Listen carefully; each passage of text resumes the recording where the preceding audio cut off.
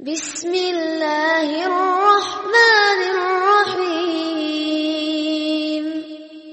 அர்-ரஹ்மான்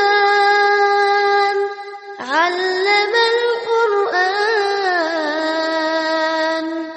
خلقல் இன்சான் அல்லமஹுல் பயான் அஷ்-ஷம்ஸு வல் கமரு பிஹுஸ்பான் வன்-நஜ்மு வஷ்-ஷஜரு யஸ்ஜுதான்.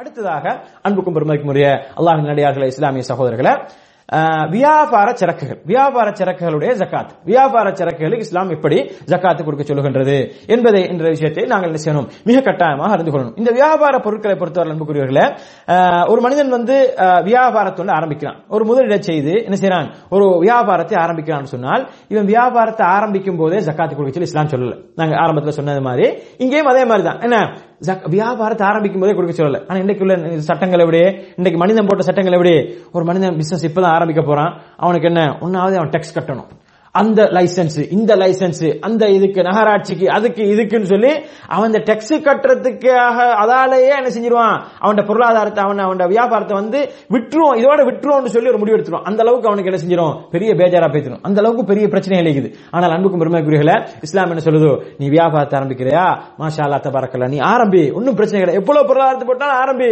அந்த வியாபார சரக்கு தங்கத்தினுடைய பெருமதி இந்த 85 கிராமை விட கூடுதலாக, அந்த பெருமதிக்கு அதை விட கூடுதலாக அந்த உச்சவரம்பை அடைந்து அது ஒரு வருடம் தாண்டி விட்டது என்று சொன்னால், ஒரு வருடம் உனது வியாபாரம் நீ ஆரம்பிச்சு ஒரு வருஷம் தாண்டியதுக்கு பின்னால் நீ என்ன செய்யணும், அந்த வியாபார சரக்குகளுக்கு கணக்கு பார்த்து அந்த வியாபார சரக்குகள் 10 பவுன் தங்கத்தை விட கூடுதலாக, அந்த 10 பவுன் தங்கத்தினுடைய 85 கிராம் தங்கத்தினுடைய பெருமதியை விட கூடுதலாக இடத்துல இருக்கும் பொழுது அப்ப நீ கொடுத்தா போதுமானது, ஒரு வருடத்துக்கு பின்னால நீ கொடுத்தா போதுமானது சொல்லி இஸ்லாம் என்ன செய்கின்றது, அவனுக்கு ஒரு சான்ஸ் கொடுக்குது. அன்புக்கும் பெருமைக்குரியவர்களே, ஒரு மனிதன் ஒரு பொருளை இறக்குமதி செய்யறான், சைனால இருந்தோ அல்லது வேற நாட்டில இருந்து இங்க இறக்குமதி செய்யறான். இறக்குமதி செஞ்ச உடனே என்ன செய்யுது, இன்றைக்கு நாட்டு சட்டம், இன்றைக்கு மனிதன் போட்ட சட்டம் எப்படி இது, நீ இந்த பொருளை விற்கிறதுக்கு முன்னாடி அந்த பொருளை ஒரு விலைக்கு வாங்கிப்பான், ஒரு அதுக்கு 10 ரூபாய்க்கு வாங்கின பொருள், இவன் அந்த ஹார்பர்ல இருந்து ஏர்போர்ட்ல இருந்து அவன் அந்த பொருளை வெளியெடுக்கிறதுக்கு என்ன செய்யணும், அதுக்கு பெரிய டேக்ஸ் கட்டணும், அது எடுத்த பொறுமையோட 2 மடங்கு கட்டணும். இவன் இந்த பிசினஸ் பண்ணவே இல்லை, இவனுக்கு தெரியாது இது இவ்வளவு, இந்த சந்தை என்ன கண்ணாலே பார்க்கல, சந்தையில இதுக்கு எவ்வளவு பொறுமதி வரும், இது எப்படி விற்கலாம், ஒண்ணுமே தெரியாது இவனுக்கு. ஆனா என்ன செய்யுது, இன்னைக்கு உள்ள பொருளாதார முறைகள் அப்படியே அவன்கிட்ட காசு வாங்குது, அவன்கிட்ட அந்த டேக்ஸ் கட்ட சொல்லுது, இதை நீ வெளியெடுக்க முன்னாடியே காசு கட்டணும்னு சொல்லுது. அப்ப இவன் என்ன செய்வான், அது இதெல்லாம் சேர்த்து அதுக்கு இன்னும் கூட்டி என்ன செய்யறான், அவனுடைய விலைக்கு, அவனுடைய பொருளுக்கு விலையை தீர்மானிக்கிறான், மிக கூடுதலாக வச்சு விலையை தீர்மானிக்கிறான். ஆனா இஸ்லாம் இப்படியான ஒரு மோசமான ஒரு வரி முறையை இஸ்லாம் இந்த அறிமுகப்படுத்தல. அன்புக்குரியவர்களே, அதாவது இஸ்லாம் அறிமுகப்படுத்தக்கூடிய இந்த வரி என்று சொல்லக்கூடிய இந்த வறுமை ஒழிப்பு திட்டமாக இந்த ஜகாத் வரிமுறை ஒரு அழகான ஒரு திட்டம். அதாவது நீ என்ன செய், பொருளாதாரத்தை ஆரம்பி, நீ இறக்குமதி செய்யறியா, நீ இறக்குமதி செய், அதையெல்லாம் செஞ்சுட்டு நீ என்ன செய், ஒரு வருஷம் தாண்டினதுக்கு பின்னால உனது பொருளாதாரம் 85 கிராம் தங்கத்தினுடைய பெறுமதியை விட கூடுதலாக இருந்து அது ஒரு வருடம் தாண்டினதுக்கு பின்னாலதான் நீ என்ன செய்யணும், அதை நீ கொடுக்கணும் என்பதை இஸ்லாம் என்ன செய்கின்றது, எங்களுக்கு காட்டியிருப்பதை நாங்கள் பார்க்கின்றோம். அன்புக்கும் பெருமைக்குரிய அல்லாஹ்வின் நல்லடியார்களே, இஸ்லாமிய சகோதரர்களே, ஒரு மனிதன் அசையா பொருட்களாக இருக்கலாம், அல்லது பிராணிகளாக இருக்கலாம், உணவுகளாக இருக்கலாம், பானம், கார், இது போன்ற வாகனங்கள், இது போன்ற எதுவாக இருந்தாலும் கூட இலாப நோக்கத்தை கொண்டு அவன் கொடுக்கல் வாங்கல் செய்வதற்காக வேண்டி அவன் அந்த பொருட்களை வைத்துக் கொண்டிருப்பான் என்று சொன்னால், அவன் யூஸ் பண்ற காருக்கு அது எவ்வளவு பெரிய காரா இருந்தா கூட அவன் என்ன செய்ய தேவையில்லை, ஜகாத்து கொடுக்க வேண்டிய அவசியம் கிடையாது, அவன் யூஸ் பண்றது. அதே நேரத்தில் அவன் வளர்க்கக்கூடிய பிராணிகள் இருந்தேன்னு சொன்னால் அந்த பிராணிகள் அந்த பிராணிகளுடைய ஜகாத்தை நான் பார்ப்போம், கால்நடைகளுடைய ஜகாத்தை பத்தி பின்னாடி பார்ப்போம். 40 ஆட்டுக்கு மேல இருந்தா, 30 மாட்டுக்கு மேல இருந்தா, 5 ஒட்டகத்துக்கு மேல இருந்தா, இப்படித்தான் இஸ்லாம் கடமையாக்கின்றது. ஆனால் அவன் வியாபாரத்துக்காக வைத்திருக்கக்கூடிய ஒரு வியாபார பொருளாக இருக்கும் சொன்னால் அது எதுவாக இருந்தாலும் கூட அந்த பொருள் 10 பவுன் தங்கத்தினுடைய பொறுமதியை விட அந்த உச்ச வரம்பு, அந்த நிசாப் என்று சொல்லக்கூடிய அந்த உச்ச வரம்பை எட்டி இருக்கும் என்று சொன்னால் அது தங்கத்தினோட அல்லது வெள்ளியிலோ ரெண்டுல எது சரி ஒன்ன பார்க்கலாம்.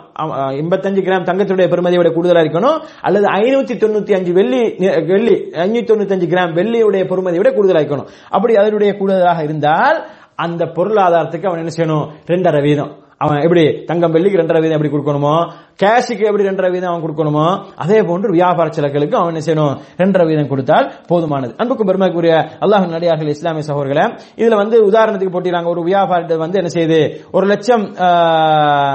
லட்சம் அதாவது அவனுடைய பொருட்கள் எல்லாம் 1 லட்சம் பொறுமதியாக இருக்கும் என்று சொன்னால் அது என்ன செய்யணும், 2.5% 2,500 ரூபாய் அவன் கொடுத்தா போதுமானது. ஆனா 1 லட்சம் ரூபாய்க்கு கடமையாக ஜகாத், ஏன்னா ஜகாத் கடமையாக இப்ப உச்ச வரம்பு, உதாரணத்துக்கு போட்டிருக்காங்க, உச்ச வரம்பு சொல்லுற 85 கிராம் தங்கத்தினுடைய பெறுமதியை விட கூடுதலாக இருக்கணும். அந்த 85 கிராம் தங்கத்தினுடைய பெறுமதியை விட கூடுதலாக இருந்தேன்னு சொன்னால் அதுல அவன் என்ன செய்யணும், 2.5% அவன் ஜகாத்து கொடுக்க வேண்டும் என்பதை நாங்கள் என்ன செய்யறோம் பார்க்கின்றோம். அன்புக்கு பெருமைக்குரிய அல்லாஹ்வின் நல்லடியார்களே, இஸ்லாமிய சகோதரர்களே, அதே நேரத்தில் தீனி கொடுத்து வளர்க்கும் கால்நடைகள் வியாபாரத்துக்குரியதாக இருந்தால் அவை ஜக்காத்தின் அளவை அடைந்தாலும் அடையாவிட்டாலும் சரி, அவற்றின் விலை மதிப்பீடு நிசாபுக்கு மேல் போகும்போது அவருடைய பேர்ல ஜக்காத்து கடமையாகிவிடும். இது மிக முக்கியமானது. அதாவது தீனி கொடுத்து வளர்க்கப்படுகின்ற கால்நடைகள் அது வியாபாரத்துக்காக இருந்தால், அது வியாபாரத்துக்குரியதாக இருந்தால் அவை என்ன செய்யணும், ஜக்காத்தினுடைய அளவை அடைந்தாலும், அதாவது கால்நடைகளுக்குரிய ஜக்காத்து வேற ஆகுது, அந்த ஜக்காத்தை அடைந்தாலும் அடையாவிட்டாலும் கூட அது வியாபாரத்துக்கு அவர் வச்சுக்கிறார்னு சொன்னால் அவருடைய விலை மதிப்பு நிசாபுக்கு மேலாக, உச்சவரம்பு என்று சொல்லக்கூடிய அந்த நிசாபுக்கு மேலால் அது இருக்கும் என்று சொன்னால் கட்டாயமாக உச்சவரம்புக்கு மேலாக சொன்னா அது கூடுதலா தான் இருக்கும். 1-2 கால்நடைக்கெல்லாம் வராது. உச்சவரம்பு சொன்னா அது வியாபாரத்துக்கு வச்சுக்கணும் சொன்னா உச்சவரம்பு என்ன, 85 கிராம் தங்கத்தினுடைய பெறுமதி, அப்ப 3 லட்சம் ரூபாய் கிட்டத்தட்ட இந்தியா ரூபீஸுக்கு, 6 லட்சம் ரூபாய் இலங்கை ரூபீஸ் கிட்டத்தட்ட, நான் சொல்றேன் சரியான ரேட் இல்ல, கிட்டத்தட்ட இந்த அளவுக்கு கூடுதலாக இருக்கும் என்று சொன்னால் அது அங்க அந்த இடத்துல என்ன செய்யப்படாது, கால்நடைக்குரிய ஜக்காத் அங்க பார்க்கப்படாது, கால்நடைக்குரிய அந்த எண்ணிக்கை பார்க்கப்படாது, 40க்கு மேல 50க்கு மேல அதெல்லாம் பார்க்கப்படாது. அங்க என்ன பார்க்கப்படும் சொன்னா உச்ச வரம்பை பார்த்து அந்த உச்ச வரம்புக்கு மேல இருந்து அது 1 வருடம் பூர்த்தியாக விட்டேன்னு சொன்னால் அவன் என்ன செய்யணும், 100க்கு 2.5% அவன் அதுக்கு கணக்கு பார்த்து அதற்குரிய நாணயத்தையோ அல்லது அந்த பொருளையோ அவன் என்ன செய்யலாம், ஜக்காத்தாக கொடுக்கலாம் என்றதை நாங்கள் பார்க்கிறோம். இதுதான் வியாபார சரக்குகள் தொடர்பான ஜக்காத்தாக இருந்து கொண்டிருக்கின்றது.